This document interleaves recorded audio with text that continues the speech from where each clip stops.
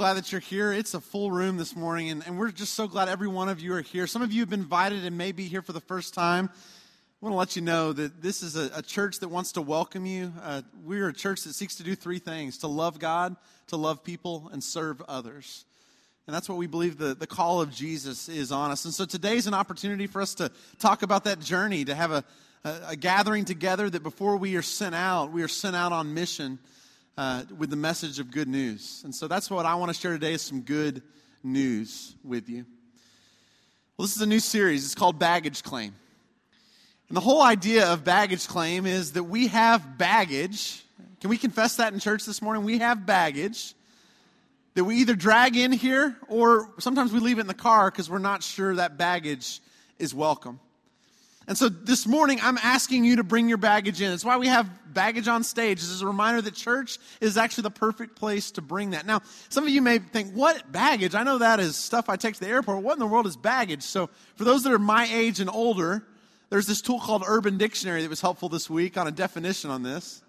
Baggage is this, the definition there: an issue regarding a person's past that can affect their current disposition. Does anyone have any baggage this morning? Like some things in the past that are still with you, that are still affecting you in ways that you're aware of, and sometimes ways that we're not aware of. And many of us have experienced church to be a place where it's not actually welcome to bring your baggage here. That's not actually the place you're to bring it at all. And we're saying at Greenville Oaks, bring it in. Bring it on. Because if we can't bring our baggage here, where in the world are we going to learn to sort through it? So, to be honest with you this morning, which is a terrible qualifier for any preacher to start out with, right? But to be honest, church has been a place where many people don't feel comfortable to do what we're trying to do over these next 8 weeks. So I want to give you kind of a preview of where we're going in this series. It's going to be about 2 months. We're going to walk through this. And the end of this series, we're going to be launching a ministry here called Celebrate Recovery. It's a ministry that I'll tell you more about. But I want to nail one thing down from the very beginning. You're going to hear this pretty much every week, okay?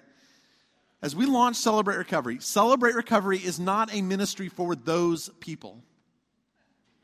It's not a ministry for those who are only drug addicts, who are only alcohol addicts or sex addicts, or name the number of addictions that you could walk through.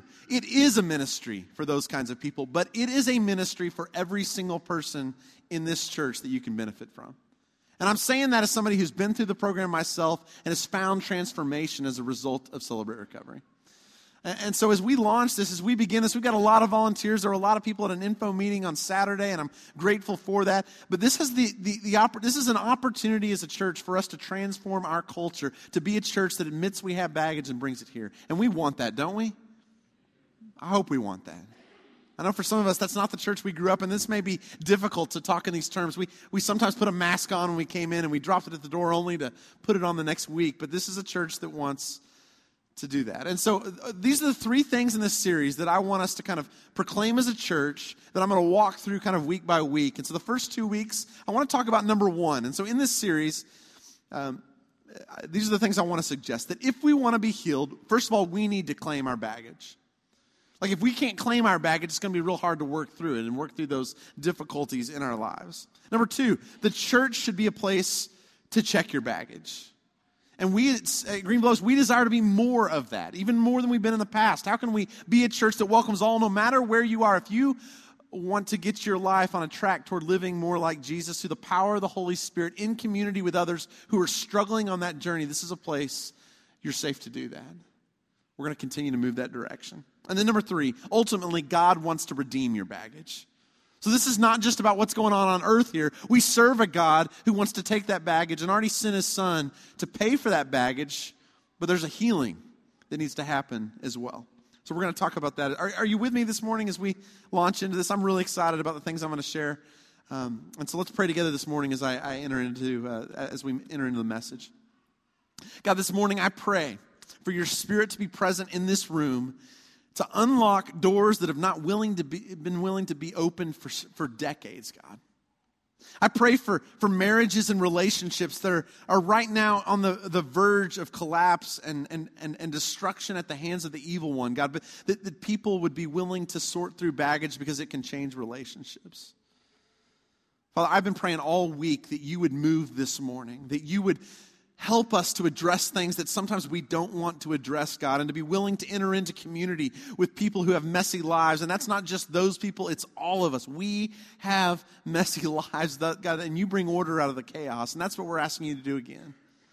This morning, God, I pray you would pour through me the gift of preaching so that Christ would be formed in our hearts and in our lives. And it's in the name of Jesus that we pray. And everyone said, amen. Well, the question I want to start with this morning for this series is this question. It's on the screen right here. What are the entrance requirements a church should maintain? Now, everywhere you go in culture, there are entrance requirements.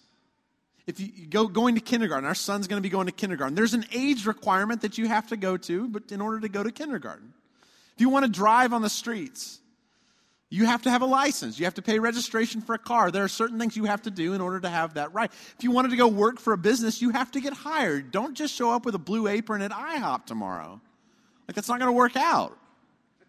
Think about all through our lives. If you're going to go to a health club and exercise, you've got to pay your dues, or they're going to make sure you don't exercise there. Anybody in an HOA, do I have to say any more?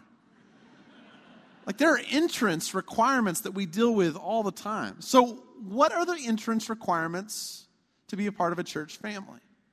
Now, in polite company, we don't ask this question because our thought is, well, everyone's welcome in church. But I want to challenge that this morning. Because here's what I believe. I believe that pretty much everyone in this room, there is someone who could walk through these doors this morning, that if they were to show up and the elders and the leadership were to welcome them into this church, you might not show up next week. Like, it could be an ex-spouse, and they haven't sorted through the amends, and you haven't found reconciliation, and they want to be a part of this church, and you're just not sure if that would work out and if that's a good idea. Maybe you've been victimized in some way. And the person who victimized you is the person who walks in that door, never made amends, never done anything for it, but they walk in that door. My question is, what would you do the next week if they were to be welcomed into this place? Maybe it's your in-laws. It's okay to laugh as long as they're not next to you or in the building, right? What if they were to move to town and all of a sudden they're here on the same row? Like, what do you do? What do you do about that? Would you change churches? But maybe it's not individuals in our lives. It could be something else. I'm just wondering, next week, if there was a gay couple that wanted to come into these doors and wanted to learn to be like Jesus and learn to figure out what that means in the midst of the community and the mess we're in, would they be welcome in this place? See, these are questions. We don't think there's any entrance requirements. But when it comes to the reality of our lives, I think there are people that some of us would struggle to welcome in. And then we forget that there are people in this very body that are struggling with the very same things that we just don't acknowledge, we don't talk about, because you don't bring your baggage in here, do you? Most of us have probably a person in mind that if they walked in, or a group, or a person, or somebody who represented something, we would struggle to continue. But isn't this a dangerous game to play? Because there's someone on your list, but the truth is you're probably on someone else's list, aren't you? If you were to walk into their church and you wanted to find a place, it would be hard for other people. But I would suggest there is an entrance requirement to be a part of this church family. But I'm going to come back to that a little bit later in our service, because I want to tell some stories of Jesus to talk about how he enters into this. Now, I got to confess, because that's a great place to start in a series like Baggage Claim. I got some baggage. And one of those pieces of baggage is I have been a very judgmental person. I grew up in a very dualistic mindset, a very black and white worldview. It's partly personality, it's partly church heritage, it's partly all kinds of things, right? Some of you grew up in a similar situation. And I knew what right and wrong was, and it was my job to try to live on the right side of things so that God would be pleased with me in some way. And it was partly personality. I was firstborn. I was a preacher's kid, so I felt this immense pressure. And it was never put on me by my parents to live that way. It was this self-taught pressure. It was this pressure I put on myself to live in a certain way so that people would be pleased, that I could put an example out there for my brothers, so that I could put an example out for the youth group. I felt the whole weight of the church on my shoulders as a preacher's kid, which I'm grateful to say I think expectations are changing, and I'm grateful for the ways that you care for our ministers' kids and the ways you let them be who they need to be in the season they're in and not expect sometimes what we've expected in the past. And so I was judgmental. And I am in recovery from judgmentalism. I'm working the steps right now. And if you don't believe me, talk to Holly, because she can tell you I've been judgmental. Now, but do you know where that judgmentalism emerged from? It emerged from my understanding of what the gospel of Jesus Christ was really all about. Because here's the gospel I grew up learning. It was a gospel of behavior management. Anybody grew up in the same church I did? The definition was something like this. The point of the gospel in Jesus coming is to inspire a kind of behavior. Now, the gospel does inspire a kind of behavior. I'm not saying there's not an ethic or a way of life that Jesus commands us and calls us to live. It is a hard ethic, a hard way of living. But this is not the gospel, the behavior he taught us, that he brought to us. That's not the gospel message that's taught throughout Scripture. Here's another way you can say this same gospel of behavior modification that I started to believe. That if you nail it, then you don't need the grace of God. Like if you can live in such a way, then you can make Christ's death, burial, and resurrection on the cross as if it didn't need to happen at all. And wouldn't that be great if I could live in such a way that Jesus didn't need to come? Which, if I'm God, I'm going, I gave you a gift. You might as well use it. You're not perfect. You need the grace that I have to offer. And it was a kind of gospel that was a gospel of perfectionism. It was a gospel where you end up on your deathbed and you're afraid, even though you've lived a great life and Jesus has saved your sins, that you just don't know for sure. It's a gospel that turns you into a judgmental person. It's a gospel that tries to make Jesus' death, burial, and resurrection unnecessary. It's a gospel where we finally owe God nothing because we don't need him anymore. And it is not the gospel of Jesus Christ. And it's okay to amen right now.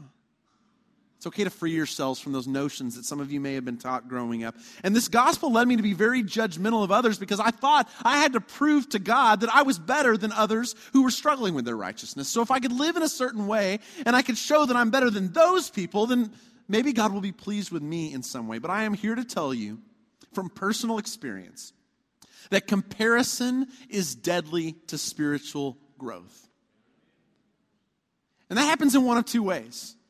Either it leads us to pride. We compare ourselves with others and we think, man, I'm so much better than they are. God, you're proud of me this morning, right? I mean, you checked the box of church this morning so you can go off and judge whoever you want. That's where that's led sometimes, the gospel of comparison. We feel prideful about things. The other way that can go, though, is it can lead you to despair.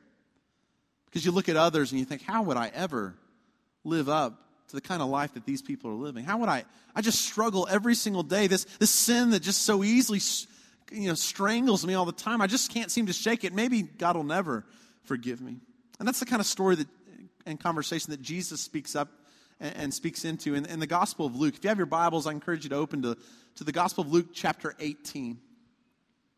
Jesus tells a story, a parable, about a couple of guys that I want to read to you this morning. Luke 18, I'll start reading in verse 10. 2 men went up to the temple to pray, one a Pharisee and the other a tax collector. Now, before we read on, I want to tell you a little bit about Pharisees and tax collectors. If you've grown up in church all your life, you may have heard this, but this may be new to some of you, and we're glad you're here if this is new to you. So Pharisees were this group of people who were the people of God had been exiled because they hadn't followed the commands of God. And so when they finally enter back into Jerusalem, into the land that God had promised to them, they're now entering in under foreign rule. The Roman Empire is over them. And this group of Pharisees were a group of people that decided, we are going to follow Scripture as clearly and as well as we can so that we don't end up in exile again. It was a good idea they were trying to pursue. We're going to try to follow the commands of God. We're going to try to know Scripture well. So the Pharisees would have been scholars, would have been teachers of the law, would have been Bible class teachers or preachers, right? This is the group of the Pharisees. And so the Pharisees get a bad rap in the Gospels. Jesus is always telling stories about them that are harsh, but these are actually pretty good people trying to do the right thing. Sometimes they got out of whack when it came to that. But here's the Pharisees. The tax collectors, many of them were Jews who were working for the Romans that were oppressing the Jewish people. So these are traitors. These are people who are going to work for Caesar, and they're charging all this money, enough for Caesar to get paid, but also enough for them to get paid off the top. So I hope there's not any IRS agents in the room, but that's kind of who these people are, right? So you got these two guys going to the temple to pray. You've got the preacher, the teacher, the Bible class guy, and then you've got the tax collector. And as they come to pray, my question to you is, if you're God in this situation, who do you think is going to get their prayer heard? The one who's working for the Romans? I mean, that's not the right way to go. Or is it the guy who's actually upstanding, that's trying to follow Scripture as clearly as he can, that's teaching and knows Torah and all those types of things? And let's read on. Verse 11, we'll find out a little bit more about the story. The Pharisee stood by himself and prayed, God, I thank you that I'm not like other people, robbers, evildoers, adulterers, or even like that tax collector. I fast twice a week and I give 1/10 of all I get. But the tax collector stood at a distance. He wouldn't even look up to heaven, but beat his breast and said, God, have mercy on me, a sinner. This is the story that Jesus tells. Two guys going to the temple, one a Pharisee tax collector, one prays in one way, one prays in another. What's the Pharisee doing in the story? The Pharisee is playing the comparison game I was describing earlier. God, I thank you I'm not like those people. I thank you that, well, let me just cite my resume to you, God. I tithe. I do what I should in my giving. I fast. I mean, how many of you fast out there? That's a big deal, right? He fasts and he tithes. This is a good church member. And so he's citing his resume to God, and he says, guess what, God? I'm thank you that he's playing the comparison game. You've ever heard the story of the two guys that are in the woods camping, and one guy, they come across this bear, right? And one guy starts tying his shoes, and the other guy says, what are you doing? You can't outrun the bear. And he says, I don't have to outrun the bear. I just have to outrun you. And that's a little like what we do when it comes to this comparison game, right? Like if I'm just a little better than them, then maybe God will condemn them. And if I can just point out how my resume is better than theirs, then maybe God will see that my points have added up and I can get to this place. He's building his case with God. He's sharing his resume with God. Have you ever heard someone who's prayed this way before? Like they almost worked their spiritual resume into the prayer? Like, God, please be with Susie. I met her on the side of the road fixing her tire this week, and I just pray you'd be with her this week. And God, I'm spending time in your word in Jeremiah, and you know, we read this together this week, and you gave me that. Like sometimes we do this in subtle ways we don't imagine. It's one thing to see a guy at the temple pointing out people, but don't we do this in certain ways? We kind of cite our resume to God as if maybe he'll hear our prayers if we offer this up. And why would someone do that? Why do we do that? And I believe it's because the Pharisee believed in the gospel of behavior modification. If I can just prove I'm better than others, if I can just prove I'm good enough, then maybe God, if I nail it, then I don't need the grace of God. The Pharisee is self-righteous. And what does that word mean? It means I don't need anyone else's righteousness. I can be righteous on my own. But the tax collector on the other side, what does he say? He lists his resume, doesn't he? God, have mercy on me, a sinner. He doesn't point out all the great things he's doing. What he does is he comes before God and he cites his incredible need for God. In the Gospel of Matthew, Jesus' first sermon is the Sermon on the Mount. In Matthew 5, if you have your Bibles, feel free to open. Just a quick verse I want to share with you. The first words out of Jesus' mouth in a sermon in the Gospel of Matthew, the first word is the word blessed. And don't you love that? Like it's not a word of condemnation from Jesus, it's a word of blessing to those who need it.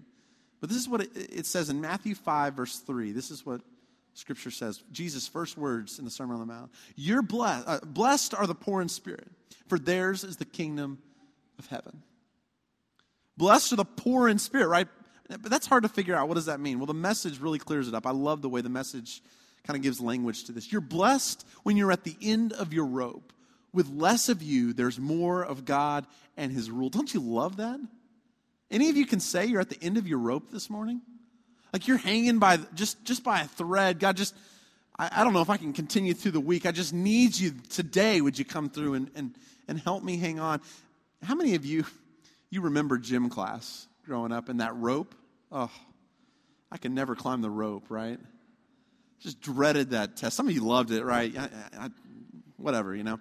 But I struggled. I was trying to get knot by knot. I didn't have any upper body strength at that time. I won't go where I was going to go anyway. But it just wasn't a good day. And I remember just hanging on the end of that rope and thinking if I could just get to the top. And the story of the gospel isn't about us climbing a rope to get to God. You know what the story of the gospel is? It's about God climbing down that rope and getting in the mess with us. So you don't have to climb that rope. Those who are at the end of their rope, Jesus climbs down to you and finds you in that place. And when there's less of you, there's more of God and his rule. Isn't that good news? You don't have to climb the rope. Verse 14, the story goes on. What happened? Which one did God hear? I tell you that this man, rather than the other, went home justified before God. For all those who exalt themselves will be humbled, and those who humble themselves will be exalted. See, if you want to be forgiven, if you want to be healed, can I hear an amen? Anyone this morning who wants that? Pay close attention to this story. Jesus is not impressed with religiosity. Jesus is not impressed with the number of spiritual disciplines that you pulled off, or your tithing record, or your fasting record, or any of those things. What Jesus is impressed by is a broken and a contrite heart. What Jesus is impressed by is someone who's willing to come to him and say, my only resume is I am in need of a Savior. If you come in that place, you're going to find God. If you come in this place, well, Scripture says, who went home justified? The one we'd never expect. It's the sinner. It's the tax collector. Are there anybody this morning? Is there anyone who's at the end of their rope this morning? Here's what I'm discovering about the gospel of Jesus. The gospel is offensive to our sensibilities. Because we grew up in a culture that teaches us that if you do the right thing, good consequences will result from that. If you do wrong things, then bad consequences will result from that. We live in a culture that desires justice. We don't always give it, and we need to be better at it than we currently are. But I think deep down, we want what's right to happen, what's fair to happen. The gospel, though, is not about building a spiritual resume and hoping that God pays attention to it so we can get in. The gospel is about admitting our need and God saying, okay, I can now deal with you in this place. See, we believe in justice for all, but this gospel story is an unjust story. The story we're committing our lives to is a story about a guy who was innocent, who died for billions of people who were guilty. That's injustice if there ever was one. And that's the story that we somehow walk into. And God's anger about injustice, it's still the case, and we're still trying to work for his justice. But listen, God is not impressed by the resume that we hold up or who we are. This is an unjust story, and we depend on an innocent man who died on our behalf. And the Pharisee misunderstands this. He's trying to build his confidence on the fact that he's slightly better than the robbers and the evildoers and the adulterers and even the tax collector. But Jesus tells a story about a God who hears the prayer of the tax collector and isn't justifying the man who sees it all on his own. See, God is not interested in your list of spiritual accomplishments. If you're building a resume, maybe you got a Word file right now that you're building so that when you get to heaven you can hand God the resume. Like, you can stop that work now because that's not the story we're committed to. According to Jesus, you are better off expressing your poverty than your pedigree. You're better off expressing your poverty, your need, that you don't have enough, that there's not enough of you, that you're at the end of your rope, than to express your pedigree. God, I'm glad I'm not like them. I'm glad I'm living up this. I'm glad I tithe and that I fast and I do all these acts. No, you're better off expressing your poverty than your pedigree. We need the grace of God, amen? And here's where I start to dream about our future together. What if Greenville Oaks more and more became a place where when people have their baggage and they need a place to sort through it, they think about coming here because this is not a place where you have to check your baggage at the door. What if Greenville Oaks more and more, and I'm not saying this is not currently the case, I'm saying we just need to grow in this more and more. What if Greenville Oaks more and more became a place where robbers and evildoers and adulterers and even tax collectors showed up and they found the good news of Jesus Christ? What if this church became a place where masks didn't have to be put on to come in the door? They had to be dropped off. Because here's the deal. We have to fake our way through life so often, it feels like. We have to play this game in these different places that we go to. But what if for 1 hour a week we could come and we no longer had to play the game? Like, this is the place you don't play the game, act the hypocrite, put on the mask. This is the place where we put our baggage on stage and say, this is who we are. God, would you do something good with us? Because here's the truth of the matter. The Apostle John says this well in 1 John chapter 1. And I want to just drill this down today as we move toward our close of the message this morning, because I want you to get this as we have an opportunity to respond to the message this morning. 1 John 1, beginning in verse 8. This is the gospel I want to point to you. If we claim to be without sin, we deceive ourselves, and the truth is not in us. If we confess our sins, He's faithful and just and will forgive us our sins and purify us from all unrighteousness. But if we claim we've not sinned, we make Him out to be a liar, and His word is not in us. That is good news, isn't it? Like, the deal is this: you turn in your sin, you turn in your baggage, you name and confess your sins, and God says, I promise I will forgive and cleanse you of that sin. That is the best news you could receive today. But if you cover it up and you say you're without sin, well, that's a hard word, John says. You're making God out to be a liar. And I can't count the number of Sundays that I walked into church and I basically called God a liar because I wasn't honest about what I was going through and willing to put that at His feet and let Him work through. And we don't need to be a church that calls God a liar, do we? We want to be a church that confesses our sin and finds healing in the midst of that. Are you with me this morning? If we confess our sins, God promises to forgive, but the hard news is if we don't confess, it's not good. So let me ask you this morning, how many of you want to be healed? Because there's a difference between forgiveness and healing, isn't there? Like you confess your sins, God confesses, but we're going to be talking over the next few months, next couple of months about how do we get healed of the sins we've already been forgiven of. See, we cannot heal what we don't first acknowledge. And if we don't acknowledge our sin, that's what God's trying to get us to do. Confess your sin, put it in the light, and I'm going to be able to forgive that. And if we can't do that, we're not going to be able to be healed of those things. See, the best theologians in our churches have always been in our church basements. Now, that might not work in Texas because there's not any church basements, right? But in other parts of the country, there are basements. And some of you grew up in churches like that, right? Where on Wednesday nights you'd come together, you'd have a worship service on the main floor. But in this kind of tucked away corner of the building in the basement, you had that group, AA group that would meet there, or Al-Anon group, and they'd smoke outside because they were working through alcohol, so they could, you know the group I'm talking about. You give them a tiny corner of the building to walk into. And I'm telling you, one of the greatest blessings of the American church has been the 12-step recovery meeting that's met in churches. They're some of our greatest theologians because it went from just head knowledge to actually living something out so that it saved people's lives.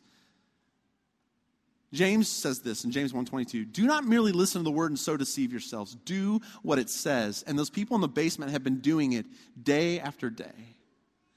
It's time for us as disciples to do the same thing. To be challenged to step away just from this knowledge that we know more, to actually putting into practice this gift. Step one in recovery groups always begins in this place. This is step one, if you could put that up there. We admitted we were powerless over fill in the blank, that our lives had become unmanageable. Isn't that what Luke 18 is all about? The guy who comes here? Luke 18:3, let's put that up there again. But the tax collector stood at a distance. He would not even look up to heaven, but beat his breast and said, God, have mercy on me, a sinner. I'm powerless. I can't do it on my own. I need some power from beyond myself to heal me in ways I cannot do it if it's just me working the steps alone. Does this sound familiar to anyone? Church, it's time to name our baggage, which brings me back to the conversation of entrance requirements. Churches have sometimes been exclusionary groups of people. I've experienced that, and I'm guessing some of you have. Maybe you've been the very people that have been left at the door. There should be an entrance requirements to every single church.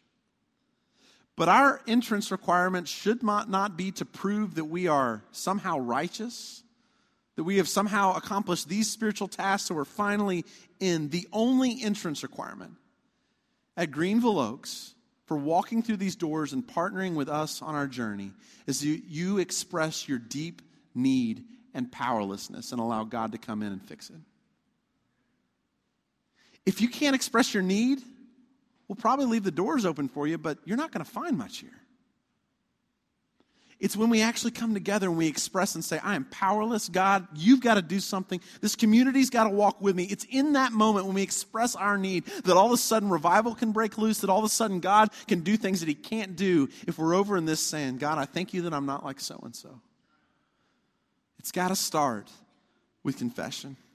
So over the next few songs, the next two songs that we're going to sing in just a moment, I want you to pay close attention to me in this moment. I've been praying for this moment that God would break loose and do some things in what we're about to do. There's some cards in the row in front of you and a few chairs, not too many, so you may not have any in front of you, but there are cards here at the front.